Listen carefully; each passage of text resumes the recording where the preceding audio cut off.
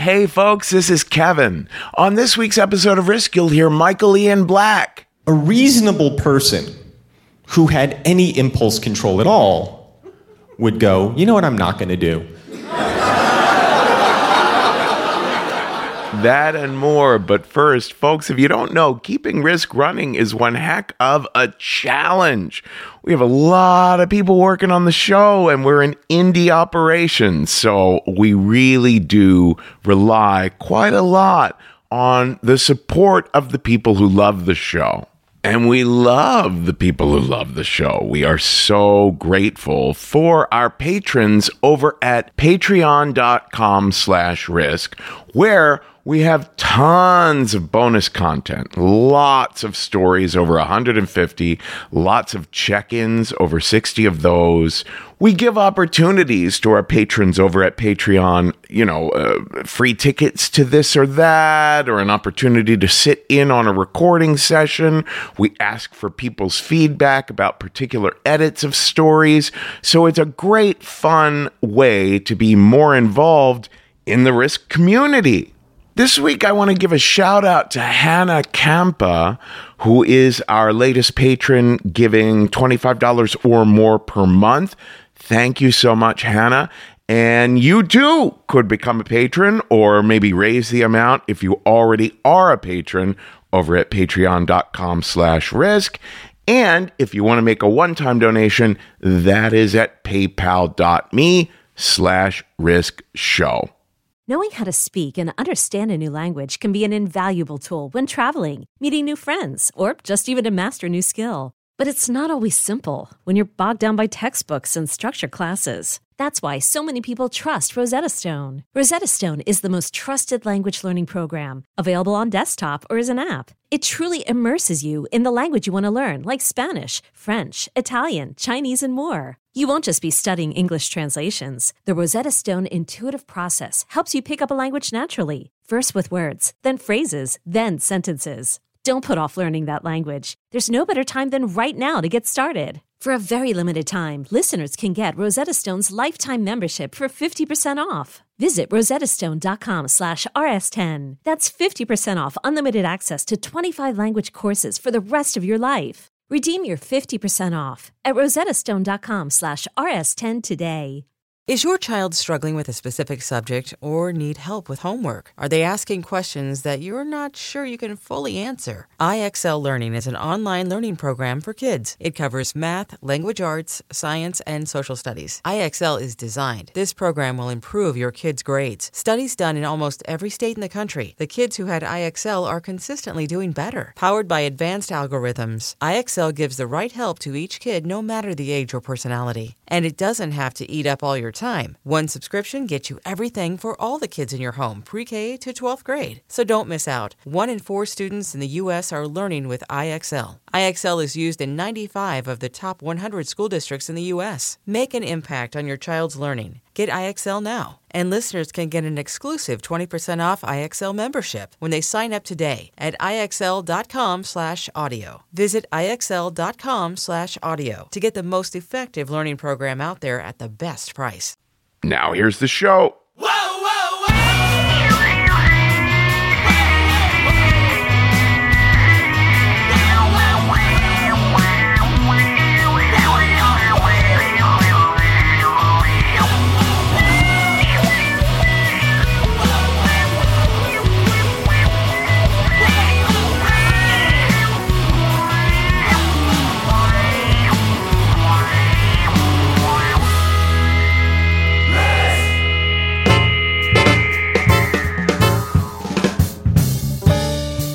Hello, kids. This is Risk, the show where people tell true stories they never thought they'd dare to share. I'm Kevin Allison. This is Joshua Redman Quartet behind me now. And we're calling this week's episode The Best of Risk number 24. About twice a year, we choose our favorite stories that we've run recently and put them in these best of compilations. This time around, we had so many that we decided to split them into number 23 and number 24. If you know anyone who hasn't heard the show before, but you think they'd like it, definitely recommend these Best of Risk episodes. You can go on our website, risk-show.com/best of risk, and there they all are. Another way to introduce people to the show is to bring them to live shows. In May, we are doing our very first tour date. That is May 6th, and it's in Portland, Oregon. Then on May 7th, we're in Seattle, Washington. On May 17th, we're at Hotel Cafe in LA. And on May 19th at Caveat in New York City. You can find out more and get tickets for any of those shows at risk-show.com/tour. Now, in a little bit, we're going to hear from Maureen Ferguson, an amazing story that she shared. Had a Risk Live show in New York City a few months ago. But before that, we're going to hear a story that Michael Ian Black shared on the show a long time ago, but that had only been available on Patreon for our patrons over there for the longest time before we decided, hey, let's pull that out and share it on the free feed as well. Michael shared this story when Risk was at Brown University all the way back in 2011. So without further ado, here he is now. This is Michael Ian Black with a story we call Wild Wings in Ecstasy.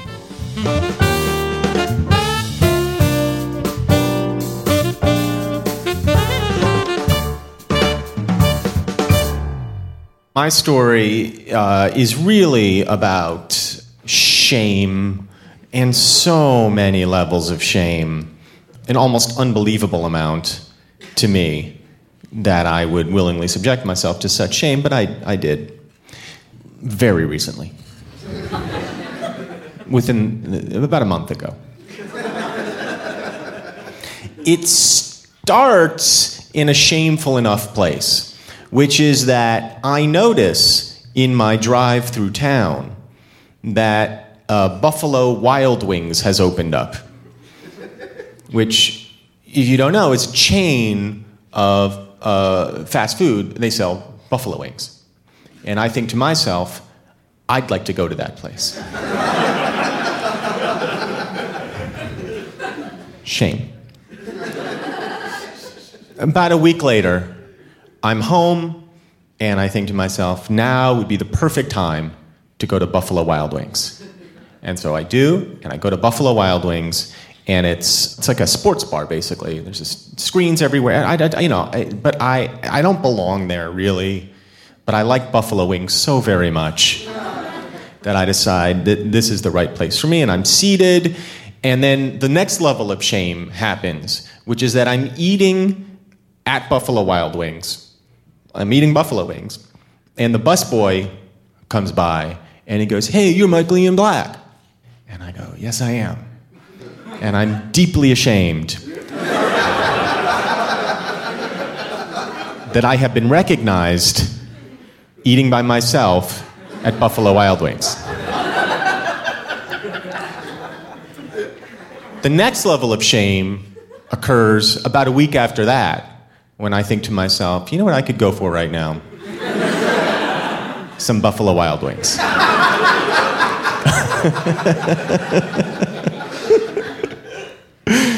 But I'm thinking to myself, I can't go because there's a chance that busboy will be working there and he will see me eating there for the second time in a week and go, that fucking loser from TV is eating at Buffalo Wild Wings again.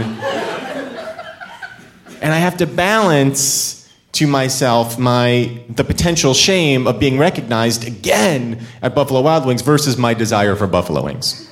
And I decide to myself, he's probably not working. I'm going to go to Buffalo Wild Wings. And I go, and I walk in, and the first thing that happens is the busboy goes, hey, man!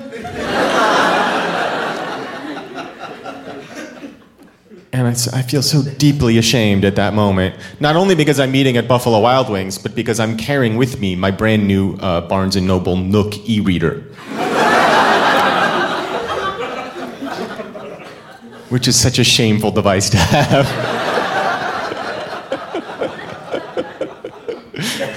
And worse, I'm reading The Hunger Games on it, which is just a book for teenage girls. I'm sitting there, and not 90 seconds after I'm seated, the busboy comes up, and he goes, "Hey, man." And what I hear him say is, "Do you eat bugs?"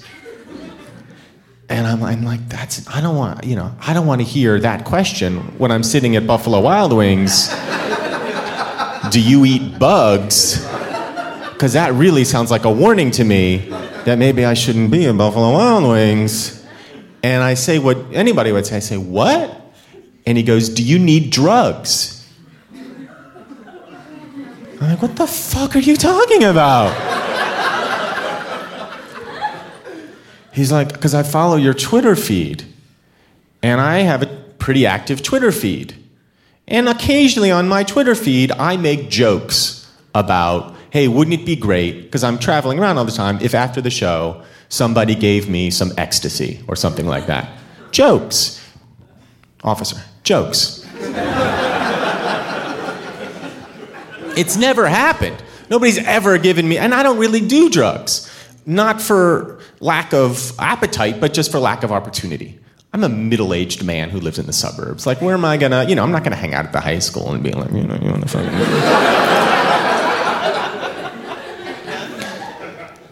So, he's like, I read your Twitter feed. And I'm like, "Oh, okay." And he's like, "So, do you need drugs?" And I go, "Yeah."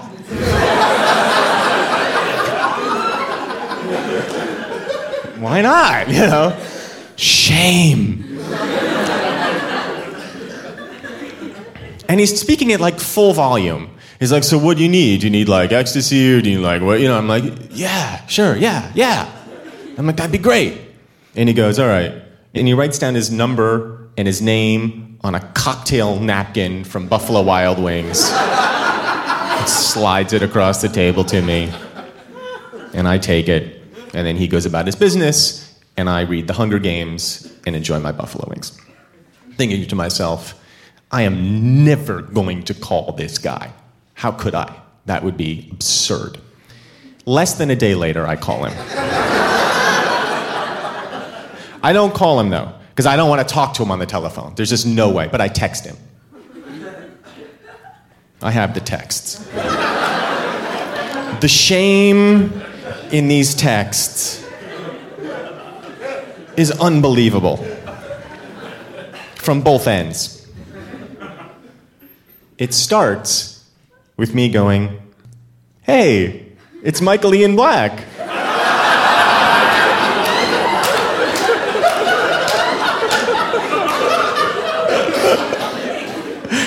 "Are you around later?"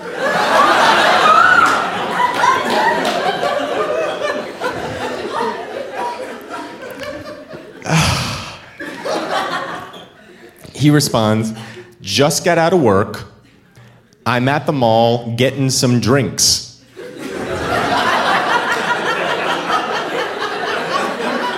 Who the fuck goes from Buffalo Wild Wings to the mall to get drinks? I'm just gonna pop into Banana Republic and then get some drinks while I'm at the mall.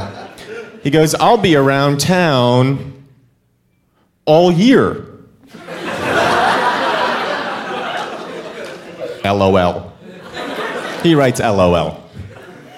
What happens at the end of the year with this guy? Does he have a contract? I'm like, "Well, my year's up."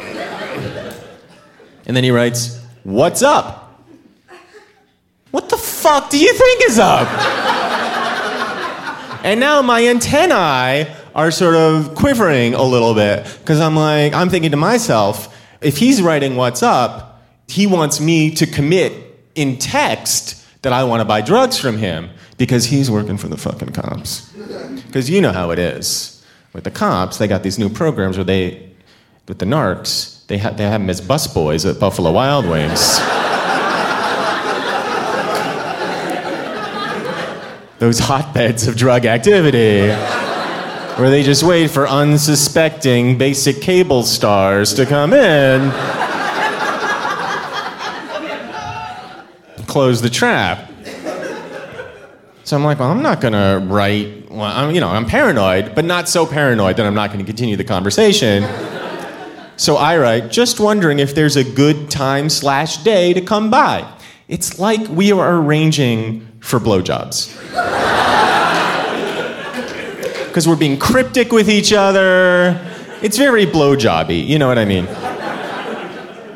So he gives me, and then he writes back, he gives me his hours when he's working, and he says, I hope you're not working with the cops. That would be such a sad news headline. And I'm thinking, does he think I'm working with a guy? Like, I'm best known for, being on VH1. Like, it's so unlikely that VH1 is inserting narcs with the cops, and they're like... So, then he writes something which really depresses me. He writes, you're good for the money? And I know I can't keep a television show on the air. I know that. I am forever getting canceled off the television. But buddy, I'm good for the money. I eat at Buffalo Wild Wings. I'm pretty sure I'm good for the money. He writes, hey, I found some E and mushrooms. LOL. Would either of those interest you? I write, sure, I'll take both. Because I'm like, when am I going to get this opportunity again? So we arrange to meet at the Buffalo Wild Wings. Because that's our place. And I'm like, I'll just come to the parking lot and we can conduct our business transaction there. And he's like, park around back. I go, all right. So at the appointed time and day, it's a Monday. Drive to Buffalo Wild Wings, and I drive around back, and then we sort of text each other, and he writes, I'm in Buffalo Wild Wings right now. And now I'm worried there's a sting operation. I'm going to walk into Buffalo Wild Wings in the middle of the afternoon, and I'm going to get gang tackled by cops, and Chris Hansen is going to be there. And it's going to be horrible. So I'm like, why don't you come outside? So he comes outside, and I sort of watching him through the rearview mirror, and he's like this, and he's sort of looking around, and I get out, and I'm like that. And it's just so sad and shameful, the way we're conducting ourselves. So he's like, where do you want to do this? And again, it's I'm like, let's do it in our car. And it's so blowjobby, the way we're talking to each other. We get into the car, and I'm like, and I've never bought drugs before from somebody. I don't know how to do this, and I don't know what the etiquette is. And I'm like, so what's up? Now I'm being that cryptic, I'm like, how are you? He's like, yeah, I broke my wrist. He's got a big cast on his wrist. I'm like, well, how did that happen?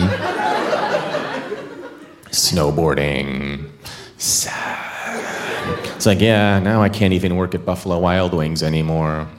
And I'm like, yeah, you can't. And he's like, so? I'm like, so? And he's like, I got the stuff. And I'm like, okay. And he's like, it's $80. And I go, okay. And I take out my wallet and I show him I have all these 20s in there because I just go to the bank. I'm like, oh, let me just get 4 of these for you because I'm good for the money. And we conduct our business. And he gives me the things. And then he goes back into Buffalo Wild Wings with his friend.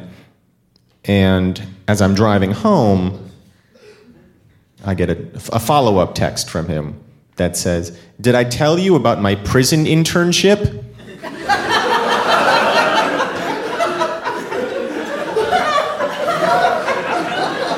He was an intern at a prison, and he goes, LOL, and I was worried you were setting me up. It was nice to meet you. Let me know how they were. All right. So as I said, this is a Monday. The only thing that's significant about this day is that I had committed a few weeks earlier to performing at a benefit show for a comedian who died. His name is Greg Giraldo. Some of you may know him. He died, yeah. Oh, sure. Terrific comedian, very nice guy, dead from drugs. OD'd, had a severe drug problem.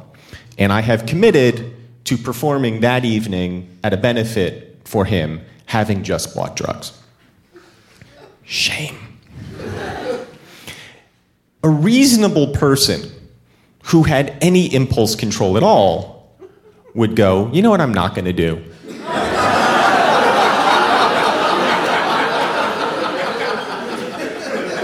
I'm not going to take drugs right before I go on stage at the Greg Giraldo show.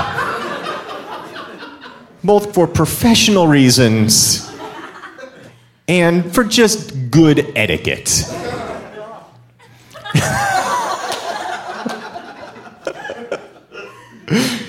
That's what a reasonable person would have done. But a reasonable person doesn't have impulse control like I have, where I've got these drugs in my pocket, having not taken these drugs in years and years and years. And I'm like, well, I can't not take the drugs because I have them.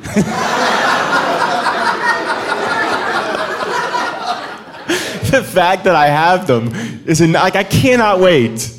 Anytime. I have to do them now, despite the fact that it's the most obscene thing I can do. So, I'm trying to time it in such a way that it won't totally fuck me up as I'm performing at the Greg Giraldo benefit.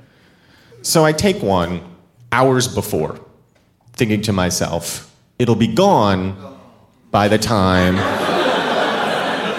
I perform. I've got 4. I do not take all 4. I'm telling you right now, I do not take all 4. I take it, and I'm by myself in my house, because I can't not do it. And it's pretty good. Not great, pretty good. And I'm writing friendly emails to people I haven't talked to in a long time.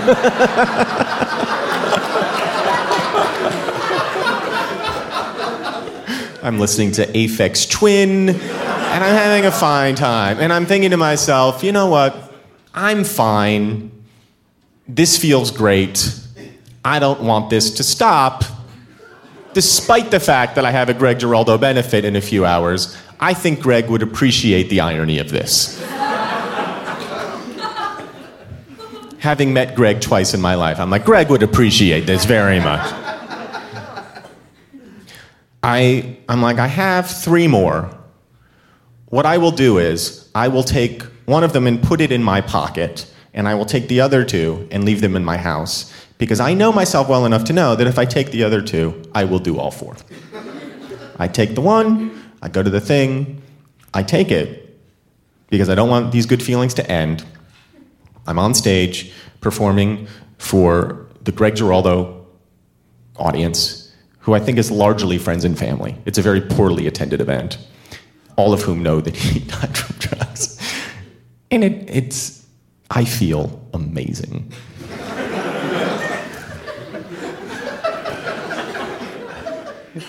And it goes pretty well.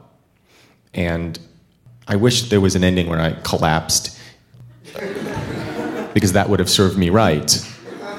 But what the lesson that I took away from this is that drugs are very fun. Thank you guys very much.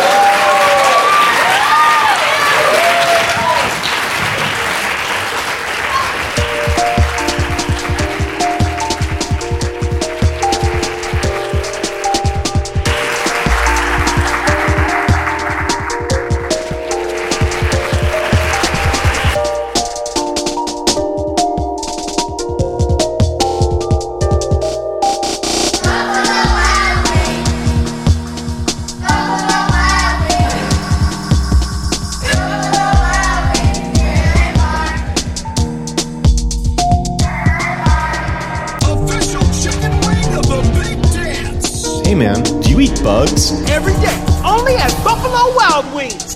Official chicken wing of the big dance.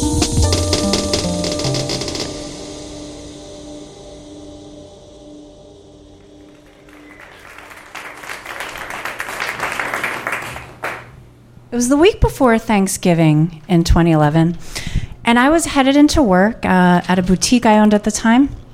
So just frazzled, super stressed out because it's the holiday season, right? And I'm working retail. So I open up the shop and I listen to my voicemail, and there's this crazy fucking message from a cousin that I didn't really know talking about my father. But I couldn't really make out what she was saying. The only words I could understand were surgery, consent, and next of kin.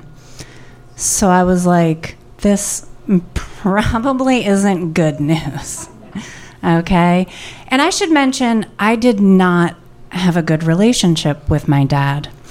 A nicer person might say he had his demons. I would say, yeah, but he was a dick. Okay, and thankfully, my mom left him when I was pretty young, so I didn't have as much exposure to him as I could have. So growing up, we had a real, on again, off again relationship, one of those will they, won't they pay child support things. Spoiler alert, they won't. But now it's 2011, and I hadn't seen my dad in years. Now, I would talk to him on the phone sometimes, but that was normally just him calling me, saying the same drunken shit he always did, like, that Gwenny is really something special. Gwenny was his pet name for Gwen Stefani, who he was oddly obsessed with. Or how he wished he was back in prison so he could just sit around and play chess all day. My favorite, of course, he didn't stab his girlfriend. She fell on the knife. Now, why did I still talk to this dude at all, right? I don't know, man. Maybe I pitied him. Or maybe I just wanted a dad. Now, when you have a shitty parent, you spend a lot of time grieving them while they're still alive. But you hang on to this hope, this possibility that someday it might be different and maybe they'll change. So I replayed that voicemail trying to make sense of it when my father's sister calls me. Now, Aunt Marcy tells me there'd been an accident. My dad fell out of an attic. He was drunk and on some kind of pills, and he sustained a severe head injury. She also told me that I was technically his next of kin, and would I speak with the neurosurgeon and give consent to operate. Well, it's the week before Thanksgiving and I'm still in my store, which is now filling up with people. So I grab the phone and navigate through all the customers and slip out the back door, where I call a doctor who tells me it doesn't look good. It doesn't look good. And if they don't do the surgery now, my dad is definitely going to die. But the prognosis wasn't great either.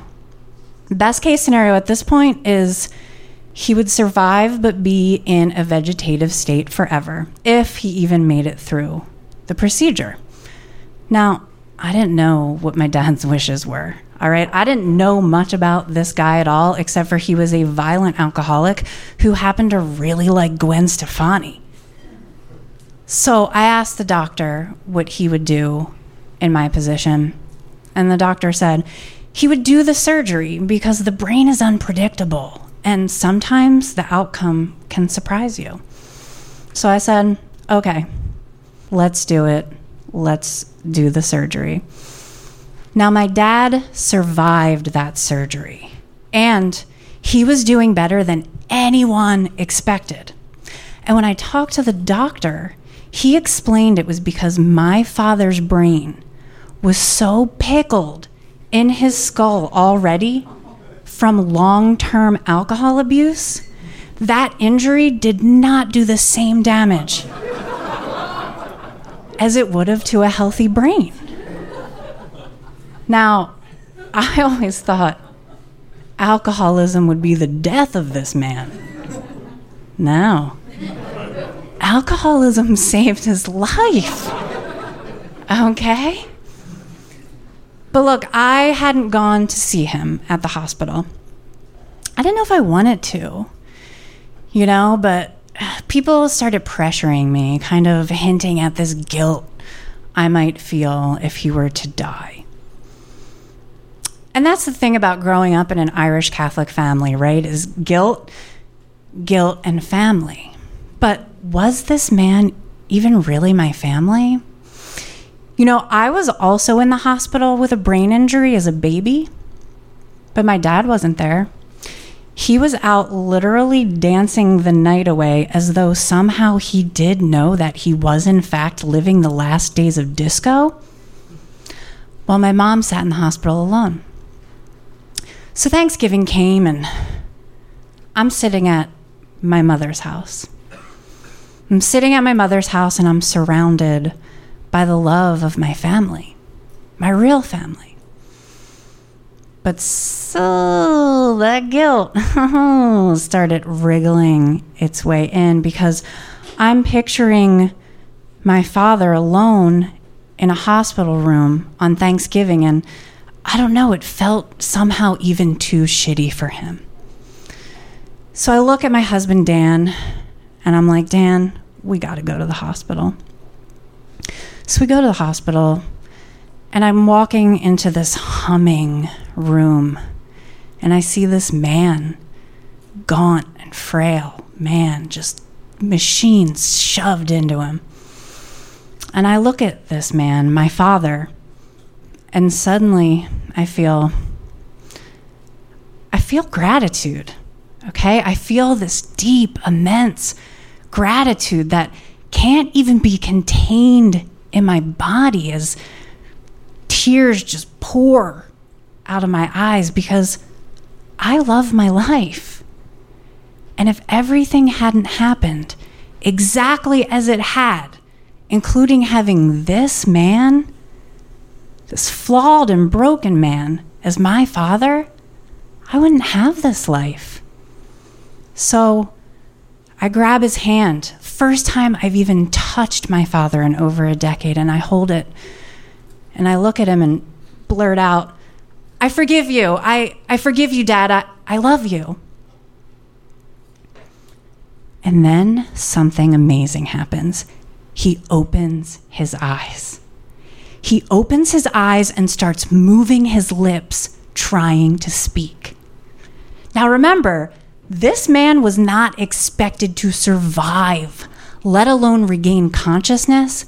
And now here he is, trying to communicate with me on Thanksgiving night. But I can't quite make out what he's saying, So I look to my husband, Dan, and I'm like, what is it? What's he saying? But Dan looks a little uncomfortable, okay? And kind of like he knows something that I don't.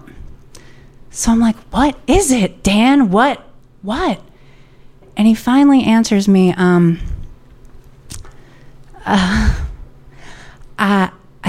think he's trying to say, fuck you.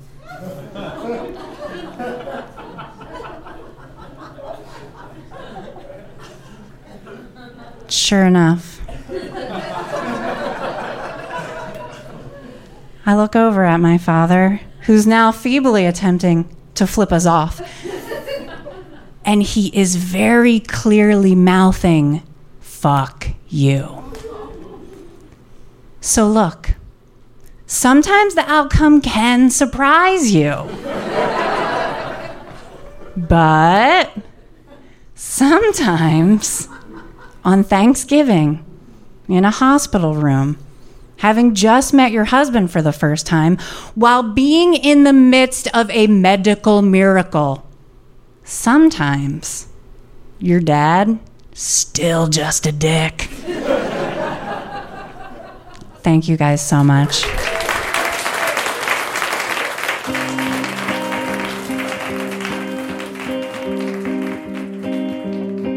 You and me, we used to be together, every day together, always.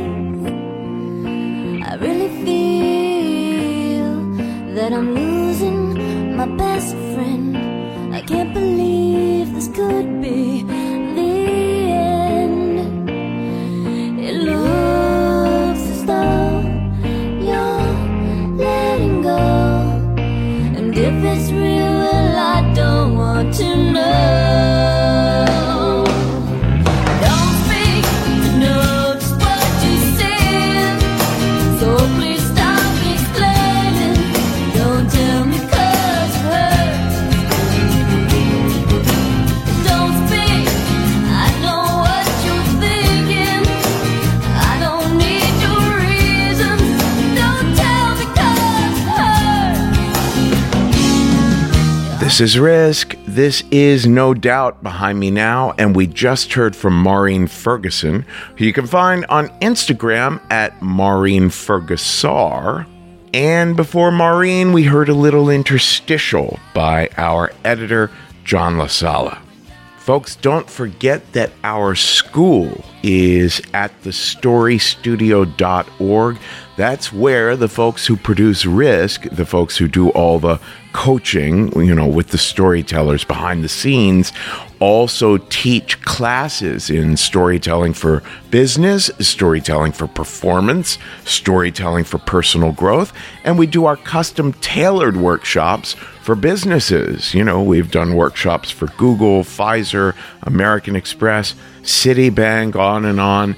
People are always raving about how much they love our storytelling workshops that you can find at thestorystudio.org.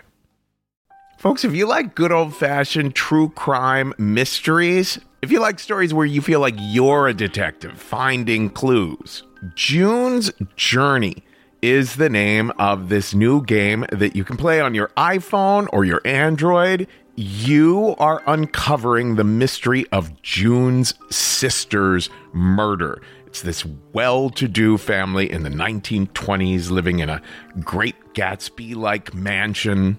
Each scene uncovers new aspects of the story. Some parts are in New York, some parts are in Paris. There's all kinds of objects you're finding and trying to assess whether they're meaningful or not. You collect information, filling out your own photo album, and you're keeping track of all the characters. There's romance, there's scandalous family secrets. It feels like a really fun play or movie. And I've only made it through like 5 scenes, but I am told you could crack the case. All you need is an internet connection and downloading on iOS or Android. So discover your inner detective when you download June's Journey for free today on iOS and Android. Hey, it's Kaylee Cuoco for Priceline. Ready to go to your happy place for a happy price? Well, why didn't you say so? Just download the Priceline app right now and save up to 60% on hotels. So whether it's Cousin Kevin's Kazoo Concert in Kansas City, go Kevin, or Becky's Bachelorette Bash in Bermuda, you never have to miss a trip ever again. So download the Priceline app today. Your savings are waiting. Go to your happy place for a happy price. Go to your happy price, Priceline. When you need mealtime inspiration, it's worth shopping Kroger, where you'll find over 30,000 mouth-watering choices that excite your inner foodie. And no matter what tasty choice you make, you'll enjoy our everyday low prices, plus extra ways to save, like digital coupons worth over $600 each week. You can also save up to $1 off per gallon at the pump with fuel points. More savings and more inspiring flavors make shopping Kroger worth it every time. Kroger, fresh for everyone. Fuel restrictions apply.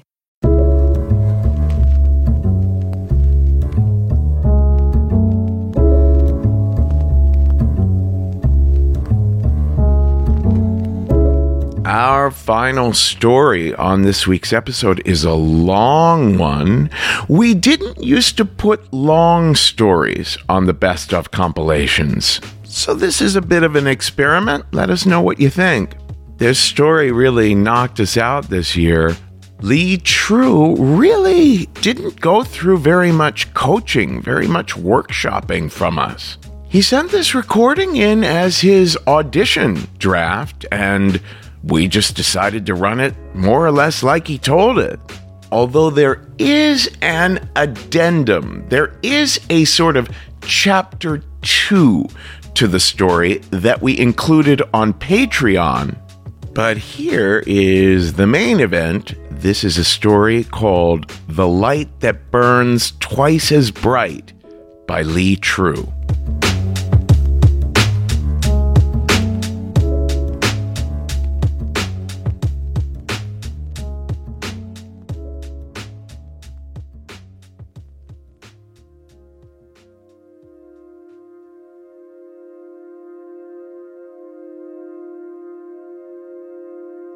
So my daughter Blaze was 3 years old, and I was looking after her for the weekend because her mom needed to work in Sydney, which is the nearest big city to us, where we lived on the south coast of New South Wales in Australia. We had booked Blaze in for swimming lessons. We'd been going to the local swimming pool, and every time we went, there were big kids having swimming lessons in a part of the pool that was roped off, and Blaze would look at them and she would say, "Can I do swimming lessons?" And we'd say, "Oh, when you're a bit older, maybe when you're bigger." But now she was old enough to do the swimming lessons, and we'd booked her in, and the season was about to start. And problem was that she had a bit of a cold. She had a temperature and kind of a runny nose, and she hadn't been eating much for a few days, and her heart rate was kind of elevated. You could feel her heart beating. So when she said, "Oh, is it swimming lessons soon, Dad?" I said, "Actually, it was supposed to be today, but I think that because you got a cold, we might have to leave it for another time." And she said, "Oh, no, I want to do swimming lessons. I want to do swimming lessons." And I said, "Okay, we'll see." And I started making breakfast and hoping that she would just forget. But she went upstairs to her bedroom and she came back down again, dressed in her swimming costume. And she sat there on this little box that we had, was just kicking her legs, waiting for me to take her to swimming lessons. And I felt really torn. I was thinking, what is the right thing to do right now?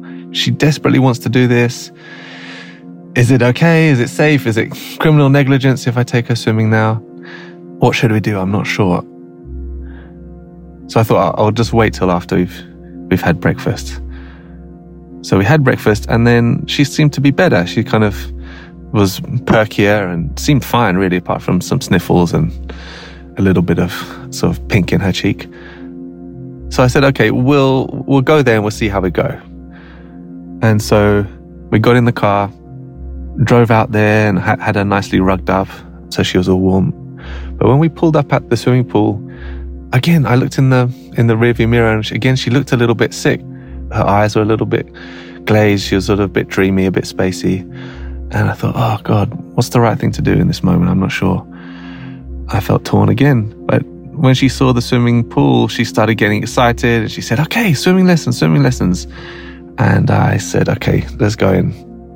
So we got into the building and we got changed, and suddenly it's that chlorine smell and all the rowdiness of kids shouting, and she felt a bit overwhelmed suddenly. She said, I think I want to go home. So now I'm torn again, because I think, what's the right thing to do here? Should I go home? If we go home now, am I just telling her that it's okay to quit when things get hard? Or is that just a crazy idea and we should just go home and let this girl rest? She also seemed kind of undecided. Part of her seemed like she wanted to do the lessons, part of her didn't. We went up to go and talk to the swimming teacher who'd seen us, kind of indecisive. And she said, "Oh, she'll be fine." She was this big Irish lady. She said, "She'll be fine. Just leave her with me, Dad. Dad, just take a little walk away." And I think to myself, oh, she thinks I'm this kind of overprotective helicopter parent. She doesn't understand that Blaze is actually a bit sick. I've tried to explain this to her. But then I'm like, maybe I am an overprotective helicopter parent. Maybe I just do need to walk away. And so I said to Blaze, "Hey, I'm just going to leave you for the swimming lessons for a little bit and then I'll come back again." And she starts saying, "No, Daddy, no." please, Daddy, please. And she starts wailing. And the swimming instructor lady says, okay, Dad, you need to walk away now. And I'm like so torn in this moment. Okay, is this trauma in action? Is this what she's going to be talking to therapists about in years to come? Is this abandonment stuff? And every time she goes past a swimming pool, she's going to feel kind of neglected and emotionally damaged? Or should I just leave her and maybe my indecision is making it harder for her? Completely torn, but in the end, I just decided to walk away. The matronly swimming instructor was quite convincing when she said, she'll be fine, Dad. I think you just need to go for a walk. And so I turned around and I walked away feeling like my heart was getting pulled out. And I went and stood behind this pillar. They had these big pillars in the pool. And I waited for a minute and then I looked back around the pillar, and within 30 seconds, Blaze had stopped crying and she was joining in with all of the other girls. They were doing this thing where they were moving hand over hand around the edge of the swimming pool. And I felt so proud. Wow, my little girl, she's doing the swimming lessons with the big girls. Well done. So happy and proud for her. So relieved. And the time flew by, and when the lesson was done, I came to her and I had all snacks and a warm towel. And she said, I did it, Daddy. I did swimming lessons with the big girls. I said, I know, I'm so proud of you, my sweetie. Well done. And I gave her a big hug, and we had some snacks together, and then we went and got changed, and we stood in the showers, and there was this warm shower. We went into the family changing room, so we kind of had it to ourselves. And I was holding her, and the warm shower was on her back, and she kind of just softened into me and just relaxed. And we spent a long time there, about maybe 20 minutes in the shower, and a big part of that was just me kind of wanting to give her space to relax and feel safe, but also maybe for me to let go of the tension and neurosis I'd had about whether this swimming lesson was a good idea in the first place. But for 20 minutes, I held her under that shower and I sang to her, and she was murmuring along, singing with me. And I told her what I would tell her every day, which is, you're my clever, brave, strong, beautiful girl. I'm so proud to be your dada. We got changed and started driving back home again.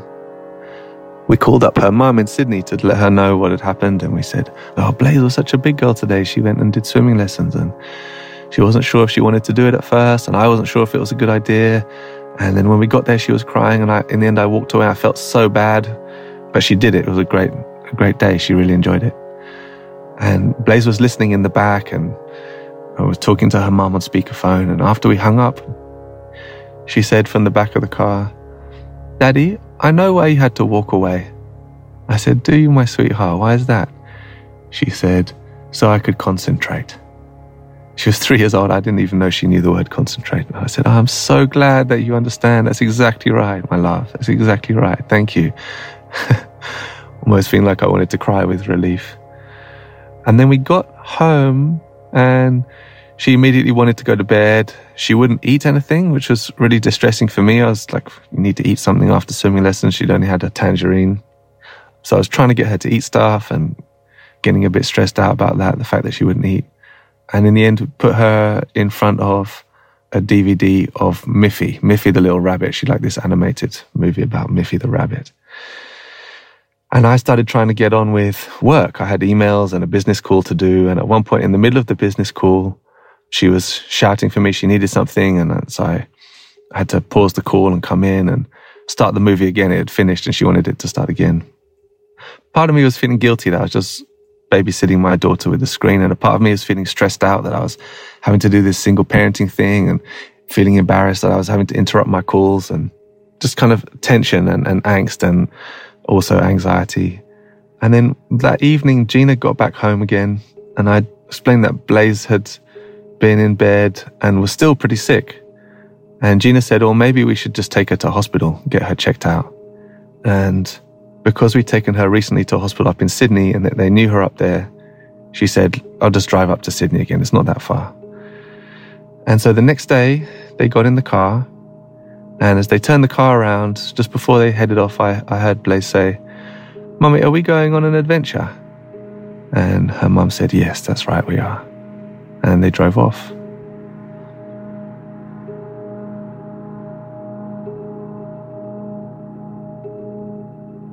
And then that evening, I got a phone call from Gina at the hospital, Blaze's mum, saying that they had done x-rays of Blaze's chest because her breathing was a bit short and raspy, and they discovered disturbing masses all throughout her abdomen, and that they had put her under general anesthetic to do an MRI scan, and then under the general anesthetic, one of her lungs had collapsed because it was so full of tumours, the size of grapes and lemons, she said. And that Blaze was still unconscious and was now on life support on a breathing machine, and that I should come to the hospital immediately. And I didn't know it then, but that was the last time, as I saw them leaving in the car, it was the last time I ever saw Blaze conscious. 2 weeks later, she was dead. 2 weeks later, the doctors were explaining to us that it was time to switch off the machine, that we'd done everything that we could, and that the concentration of oxygen that it was requiring to keep her blood oxygenated was actually scalding her lungs and damaging them permanently. And that the air pressure that was needed to keep pushing air into her lungs was actually opening tears in her lungs. That she hadn't responded to adult strength chemotherapy, and that at least one of the tumours seemed now to have grown so big it was restricting blood flow to the brain, and she might have sustained permanent brain damage. It was likely that she had. And so that night, we switched off her machine and we held her while she left her body. There's a lot more to that story. That wasn't completely out of the blue, because 3 or 4 years earlier, when Gina had first discovered that she was pregnant, she was in her 40s when she got pregnant. So as far as she was concerned, parenthood was out of the question. So it's a surprise to discover that she was pregnant, a nice surprise.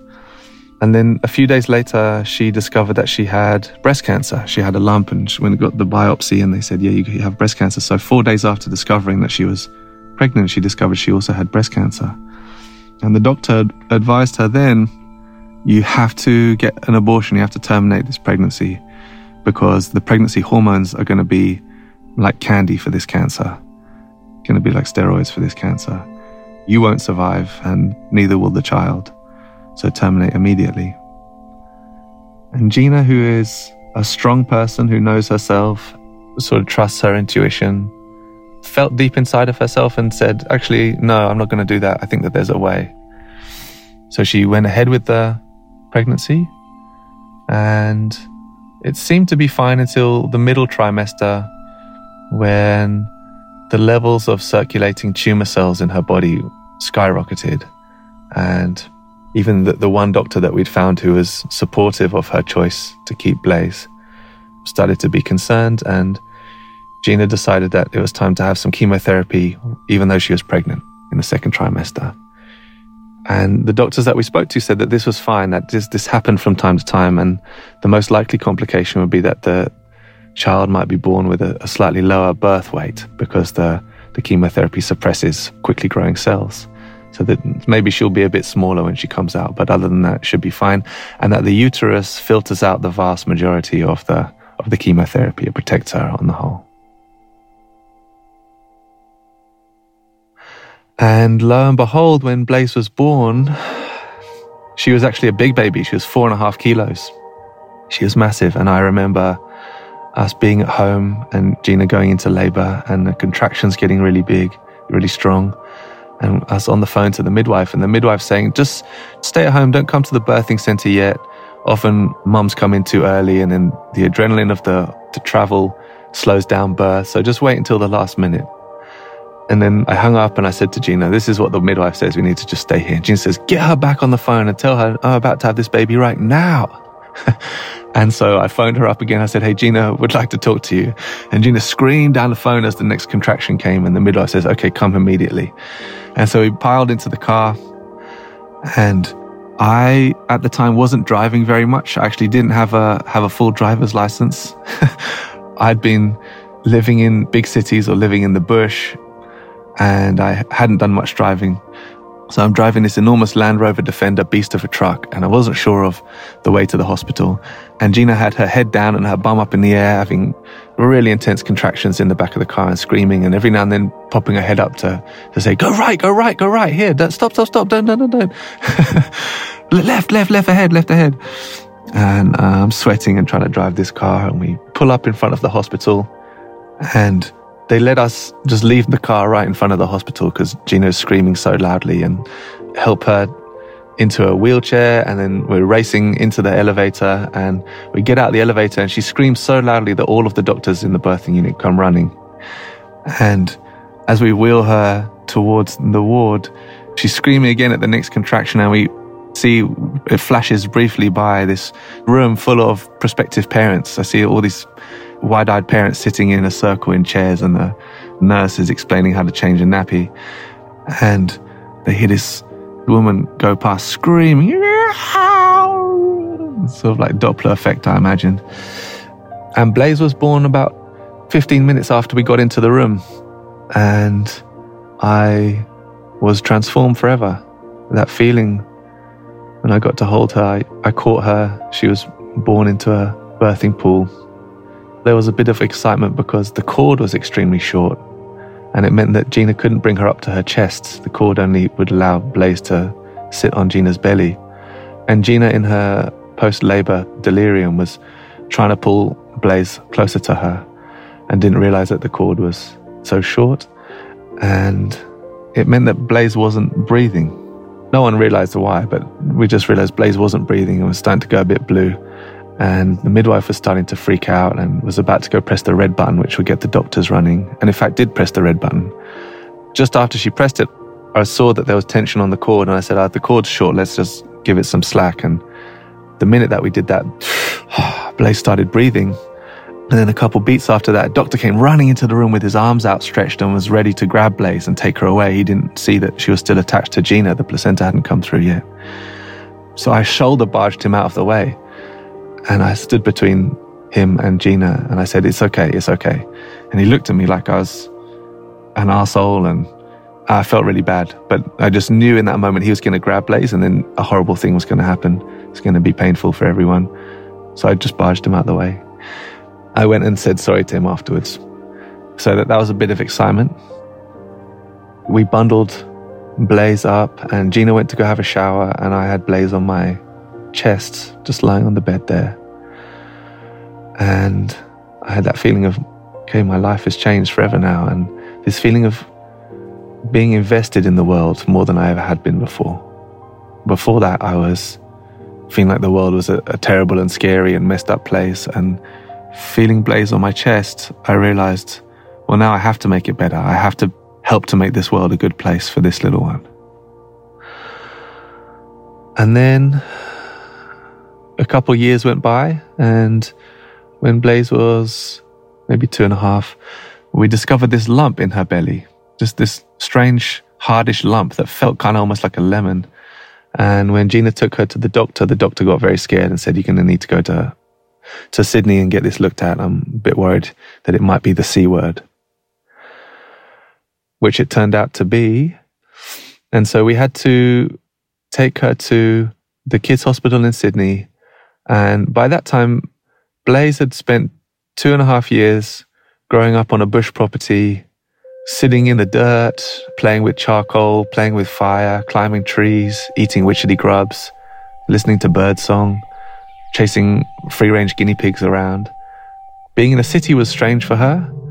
Being in a hospital was weird for her. And having adults who were in a hurry and quite bossy and telling her that they needed to take her temperature or put this blood pressure cuff on her, or that she needed to sit still for this thing, she really didn't take well to it at all. It was like trying to explain to a wild creature that captivity was an okay thing, or it was okay to be prodded and examined and things like that. And she was extremely resistant and was having massive wailing tantrums that were exhausting for everyone, including her. And it was just really wrenching for me, heart-wrenching, the moment that we had to hand her over for that operation, and they put the mask over her face, which would give the anesthetic gas that would knock her out. She was protesting and screaming and struggling, and then she just slowly kind of lost consciousness as she went under the anesthetic. Just felt so horrible, such a horrible, wrenching thing for me to do. And then to hand her over to adults who I knew were going to slice into her with scalpels. And a part of me, of course, knew this was exactly what she needed and was grateful, but the neurotic part of me was just incredibly overwhelmed by that. And then also, when she was waking up from the anesthetic, woke up screaming. You know, it was almost like she'd just been on pause. She just woke up screaming after the operation. And then to see those stitches and this large incision in her belly was so difficult to see. But the doctor said, the good news is we've got the tumor out. It seemed to just be a single tumor. It looked like we were going to have to take out one of her kidneys, but we managed to save the kidneys. But in doing so, I'm afraid that we spilt some of the blood from inside the tumor into her stomach cavity, and we've hosed it out as best we could, but there's a slight risk some tumor cells got away. But that's a small risk, and all being well now, this is the end of the whole cancer journey. We think we've got it all. Come back in 6 months for a checkup. So 3 months later was when the swimming lesson happened, and when Blaise was admitted to hospital and died 2 weeks after that. And the doctor said that they'd never seen a cancer so virulent, and that they still couldn't even identify what kind of a cancer it was. It seemed an unusual kind. And the best guess that they had was that the chemotherapy that Blaise had been exposed to during pregnancy had triggered the cancer, but then had also suppressed it, kind of paradoxically. Chemotherapy agents can be carcinogenic, but then it had also stopped the cancer growing any further. But to this day, to my knowledge, they still haven't identified the kind of cancer. They even sent samples of it to the doctor in the States, who is the head honcho for cancer classification. That day, when the doctors told us, hey, it's time to switch off the machine, they called us into a room, and there was a meeting of all of them. All of them were there. Everyone that was involved in Blaise's care, all the nurses, the different pediatric oncologists, people who worked in the intensive care. They were all there because they knew they had this difficult message for us. And my attitude up to that point had been, well, clearly it's looking incredibly dire, but we just need to pray for a miracle, and miracles happen. And maybe months from now, we'll be able to release our own viral YouTube video, which will have a title like Miracle Cure from Cancer. And we can talk about how it's never too late and you should never give up. And our daughter came back from the very brink of death. And as the doctors are talking to me, I realize what they're saying is that we're not going to be able to make this video, and that the window, as far as they're concerned, is closed, and that it's time to start thinking about how to release her from this situation, because of everything that we're having to do to keep her alive is actually damaging her body, and that she might have irreparable damage which would massively impair her quality of life. It would mean that she'd be in a wheelchair for the rest of her life, probably brain damaged, and probably having to breathe oxygen for the rest of her life. There's what's that strange sound? What's that weird kind of animal sound that's coming? And then realizing it was coming from my mouth, and that my body was starting to grieve before my mind had even caught up with it.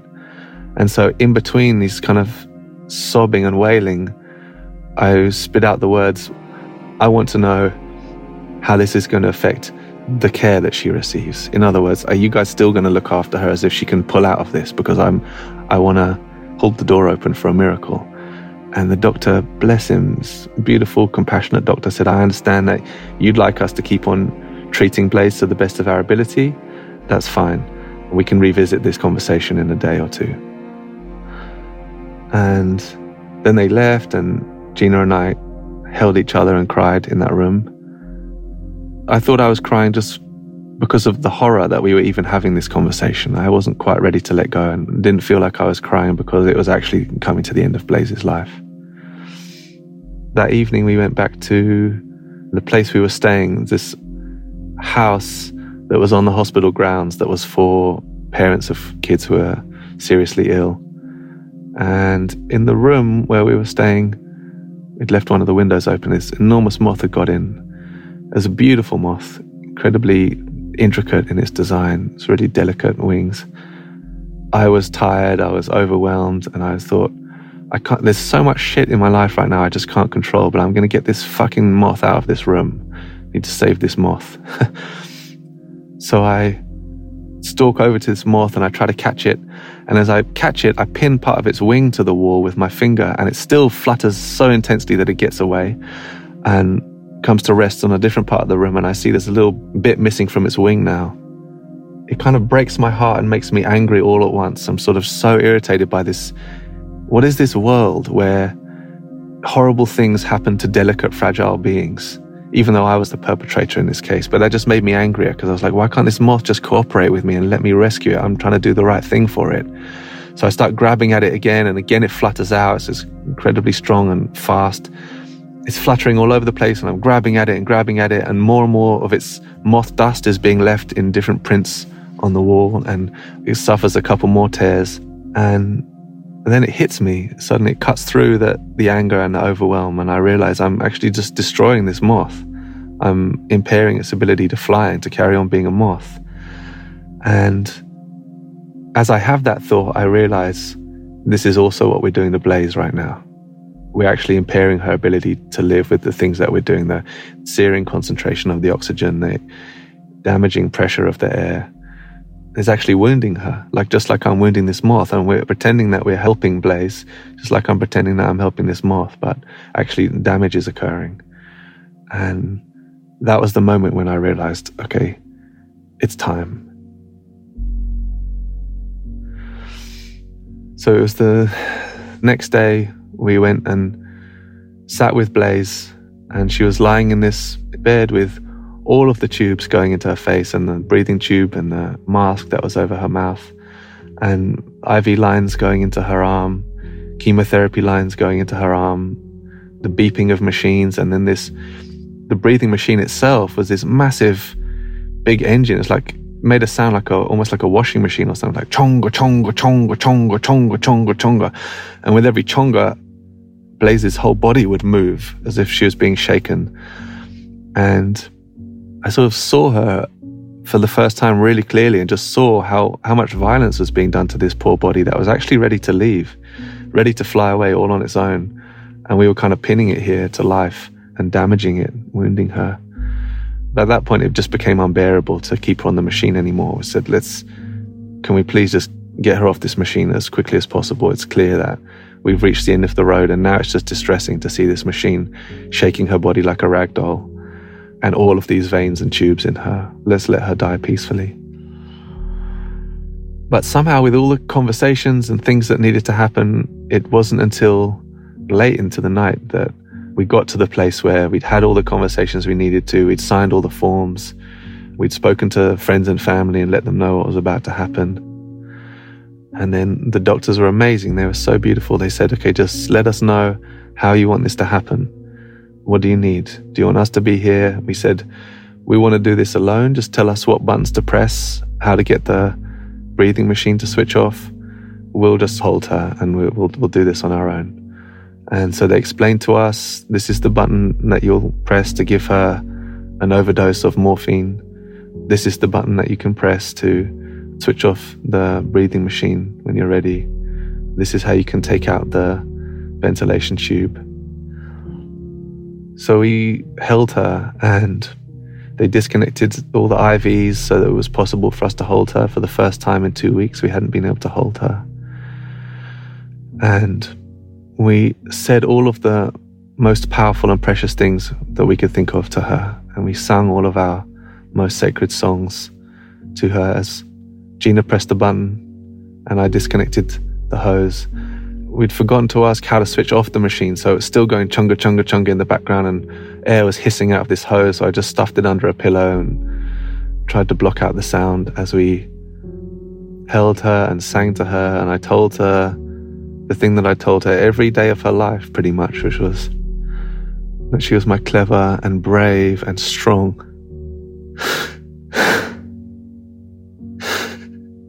and beautiful girl. And I was so proud to be her daddy. So proud to be her daddy.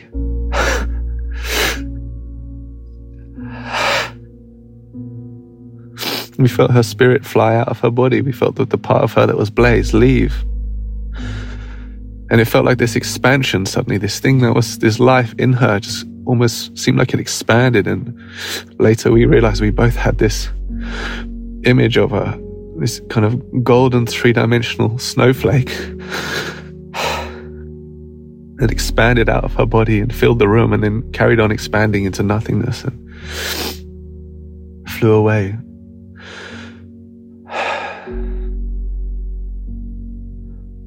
And then we held her through the night. They came in and helped to take out the rest of the tubes and take the tape off her face so we could see her face, which we hadn't been able to see for the past 2 weeks. There was this moment when I looked at her and I said, "Oh, it is you. It was you." Almost like the blaze that we'd let go of just a minute ago hadn't felt like the actual blaze, because she smelled like hospital. She smelled like astringent, sterilized dressings and disinfectant. And then I realized, oh my God, it is actually you.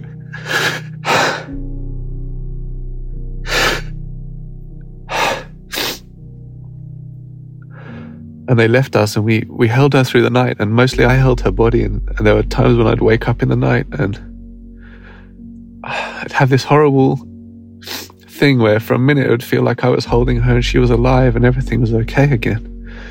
And then I'd feel the stillness and the heaviness in her body and realize that it wasn't okay. And she wasn't really with us. And this was some strange remnant of Blaze that wasn't really her at all, just her cocoon that she'd cast off.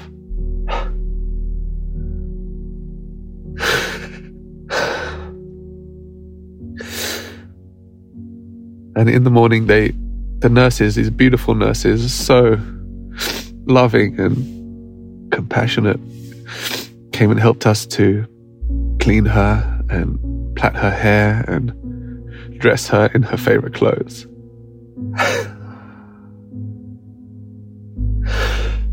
And they told us that we would have to let them wheel her body down to the morgue, that they'd put a blanket over her and they'd wheel her down to the morgue. And we said we'd really like to hold her until the last minute. Feels like our responsibility to her. So is it possible to bundle her up in blankets and we'll carry her down to the morgue? We'll cover her face so none of the other families in the intensive care can see. They let us, bless them. And so we wrapped her in this beautiful, colourful purple blanket, so it looked like she was just asleep, and I carried her like she was only sleeping, and we walked down through the hospital corridors, me and Gina, singing to her,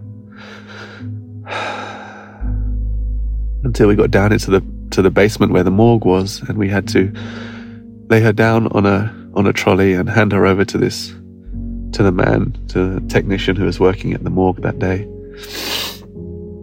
They'd have to put her in a fridge to keep the body fresh until the funeral. And then we walked out into the sunlight of the next morning. People rushing around, busy going to work and talking on phones and buses and cars. We were kind of stunned, and my first feeling was this feeling of relief, and I felt so ashamed, but this relief that the ordeal was over. This horrible purgatory of waiting to see if our daughter was going to survive, and now knowing that she hadn't, okay, and we'd given her the best death that we could.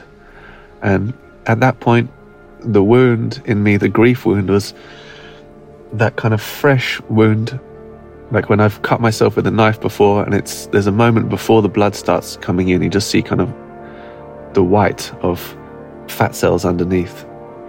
It was in that moment in my grief where it's just kind of just shock and just stunned, and it's just almost a feeling of relief and also a feeling of grace, like God is in everything. The universe is breathing through everything right now. Everything is sacred, even though these people around us don't seem to realize it. We found a cafe to go sit down at and have some breakfast, and as we were wondering what to order and kind of looking around stunned at this new world, I saw something moving in the sky above us, and this, I don't know what to call it, a flock of moths came through the cafe. Tiny little ones, these ones, just about a centimetre, about 1/2 inch long, and they were getting caught in people's hair, and people were swatting at them and squashing them and throwing them away, and they were dropping into people's drinks. And I sort of felt like it was this message from the universe, this kind of communication that the end of Blaze's journey had come through a moth, and then these other little moths were here, that they were flying free. And my first response at seeing them come into trouble and getting tangled in things and crushed and drowned was just, my God, what is this world? What is this world where horrible, terrible things happen to innocent beings?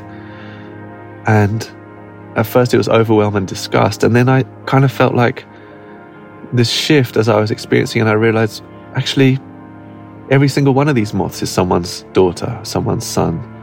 And maybe the message is we're constantly flitting into and out of existence. Creatures are moving in and out of life all the time, and then flying away back to wherever they came from again, wherever we sort of felt like that enormous golden three-dimensional snowflake went back to, whatever mystery that is. And I felt this kinship with all of the parents who have loved and lost, or all of the parents who have felt racked by indecision or felt torn by the kind of crucible of this journey, this labor of love, investing in these little creatures, knowing that in the end we just can't protect them from the world, and that they won't be able to survive indefinitely. At some point they'll have to leave this world, just like we'll have to leave this world too. There's kind of acceptance or recognition of this impermanence, and somehow it felt in that moment okay. And that kind of became something that I clung to, not always successfully, in the years that followed. And what I found was that the grief became harder over time. After the grief really kicked in over the next few days, I'd find myself just overcome with tears and wailing in the car, or broken down in our hotel room and sobbing and wailing and shouting obscenities at God, at life, at the universe. But that was kind of the easy part of the grief in a way. It was like the fresh, hot grief, like when blood is first flowing from a wound. It did flow, and it was easy to feel and easy to move it through. And the big waves of grief wouldn't last that long, even if I allowed myself to really plunge into the heart of it. 10, 15 minutes of really intense crying or screaming or swearing. And then I'd feel back to this place of expanded acceptance, and I'd be just strangely, remarkably okay in myself for long stretches of time, until suddenly I wasn't when the next wave hit. And then over time, over the next kind of year or so, those waves became less frequent. And it was almost like if it was a wound, like when the blood congeals and starts to clot, the grief became more sluggish and slower to flow through. And it might be that days at a time I'd be lost in a feeling of hopelessness or depression, or just feeling kind of irritable and not knowing why. And then after sort of days of feeling funky or depressed or dark, after days of that, suddenly realizing, oh, is this grief? And then with that realization, a shift that would just switch it into tears, and then there'd be some crying and some relief, and that wave would pass and I'd feel okay again until the next one came. But it would creep up in strange ways. It would look like depression, or it would look like rage, or it would look like hostility towards Gina, or just general overwhelm at life.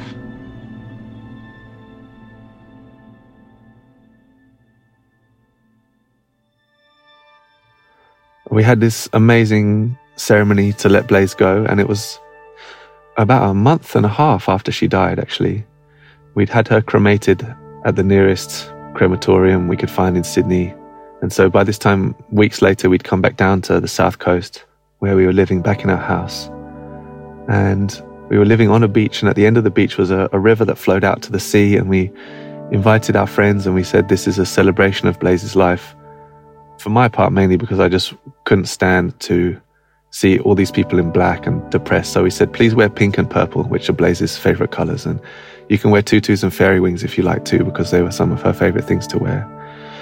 And we spent the morning making rafts, putting pink and purple flowers on them. And then when the tide turned and the river was flowing out to the sea, we went down to the river and we released the rafts, the pink and purple flowers. We let them flow out into the ocean.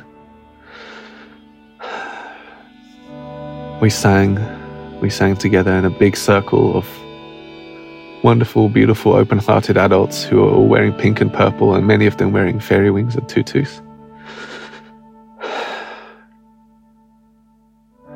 And after it was done and most people were going back to the house, I realized that I hadn't actually felt much grief the whole day. I'd mostly been sort of working out the logistics and saying hi to people and thanking them for coming. And then as everyone was walking away and I realized it was done, I just kind of broke down and I couldn't even walk. And I sort of dropped to my knees. And as luck would have it, there were several male friends of mine. And so this group of about 6 men gathered round and they just held me while I cried and sobbed and said things like, "Oh, fuck. Oh, fuck."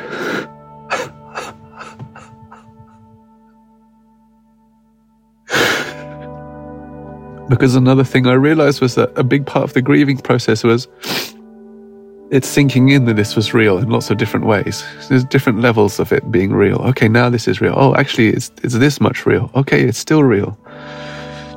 And this creeping, horrible, insidious idea that I had in my head, which would keep sneaking in through the back door, that maybe there'd been some terrible mix-up and the Blaze that we'd handed over wasn't the real Blaze, and she was out there somewhere but just with a different family. And so if I saw a red-haired child on the street, sometimes my heart would leap and I would think it was her.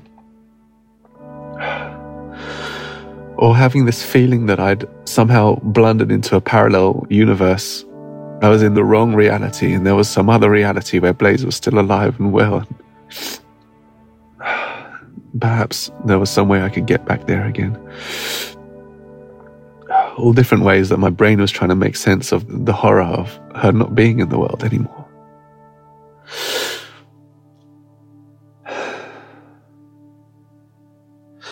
To be honest, that journey with grief, as you can tell, it's now 7 years since we said goodbye to Blaze. I have often thought to myself I should get a tattoo, the words, "Is it grief?" on my arms, so that I can look down and whenever I'm feeling irritated or overwhelmed or just inexplicably depressed about the world or hopeless, and just remind myself, is this grief? And then usually when I ask myself, is it grief? The resounding answer in my body is yes, and then the tears flow. And I realize it's just more aftershocks, more late tremors, more slow, congealed waves of grief moving through. So I'm still kind of rehabilitating myself. The echoes are still reverberating through, but over time they get further and further apart, and mainly now, my overwhelming feeling is of gratitude. We could have terminated Blaze's life when they advised us to, and instead we got 3 amazing, wonderful years of Blaze. 3 incredible, magical years. And the only way I can make sense of the whole thing is to tell myself that Blaze just needed 3 years. That was all she needed here before she went back to where she came from. And the perspective I have on that, I feel so grateful for too, because I think back to that swimming lesson and all of the times when I felt so racked. Should we do this? What's the right thing? Am I being a good parent in this way? Am I being a good parent in that way? And then 2 weeks later, that was the last day I saw her conscious, and realizing none of that mattered. None of the minutiae, those little decisions that felt so racking, that felt so fraught, none of them mattered. The only thing that mattered was the times when I felt close to her, that time I held her in the shower afterwards and told her that I loved her and sang to her and felt so close and connected, that I felt in that moment, as I did in so many other moments, wow, this is so wonderful and beautiful. I could die happy right now. This is worth the price of admission alone to this whole business of life. And telling her that she is my clever and brave and strong, beautiful girl, and I'm so proud to be her dad. Those are the things I cling to. Those are the only things that matter from the perspective of her moving out of her body and flying back to where she came from.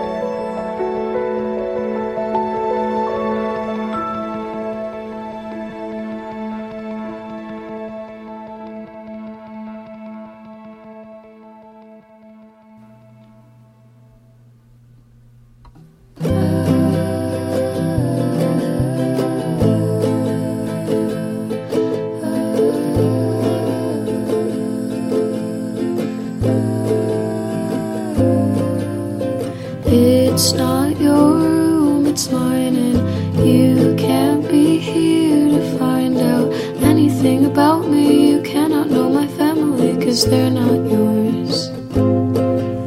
But maybe that's what you wanna do, to find someone who wants to care for you.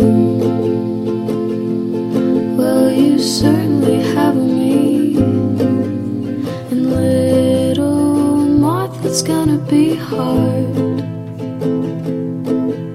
Some things we cannot fix, some scrapes will be scars, but little Martha, it's gonna be okay.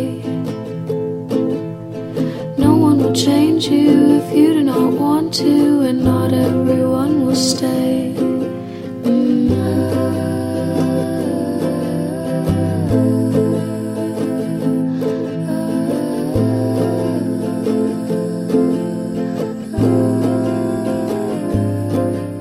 That is all for this week's episode, folks. This is Chloe Moriando behind me now, and we just heard from Lee True.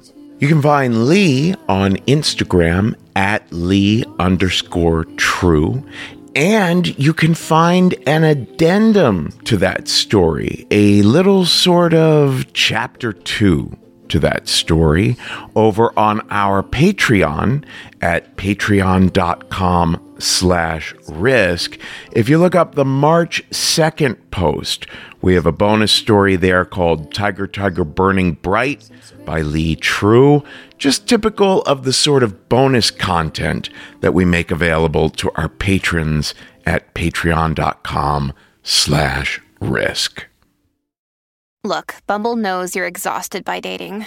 All the must not take yourself too seriously and 6'1" since that matters. And what do I even say other than hey?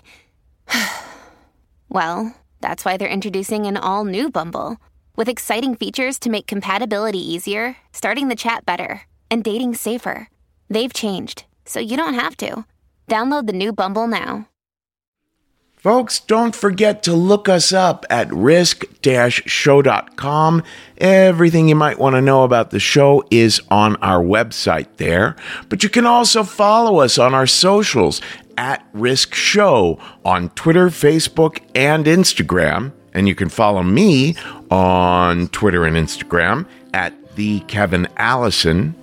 You'll find our school at thestorystudio.org. You can find me for one-on-one training at kevinallison.com. Or you can find me for making little personalized videos for friends or family over at cameo.com/TheKevinAllison. Folks, today's the day. Take a risk. It's time to go, and I know that right now time is moving a little slow, but little moth, please take your time. You have more than you think, and you may feel like you're sinking, but I swear you will be fine.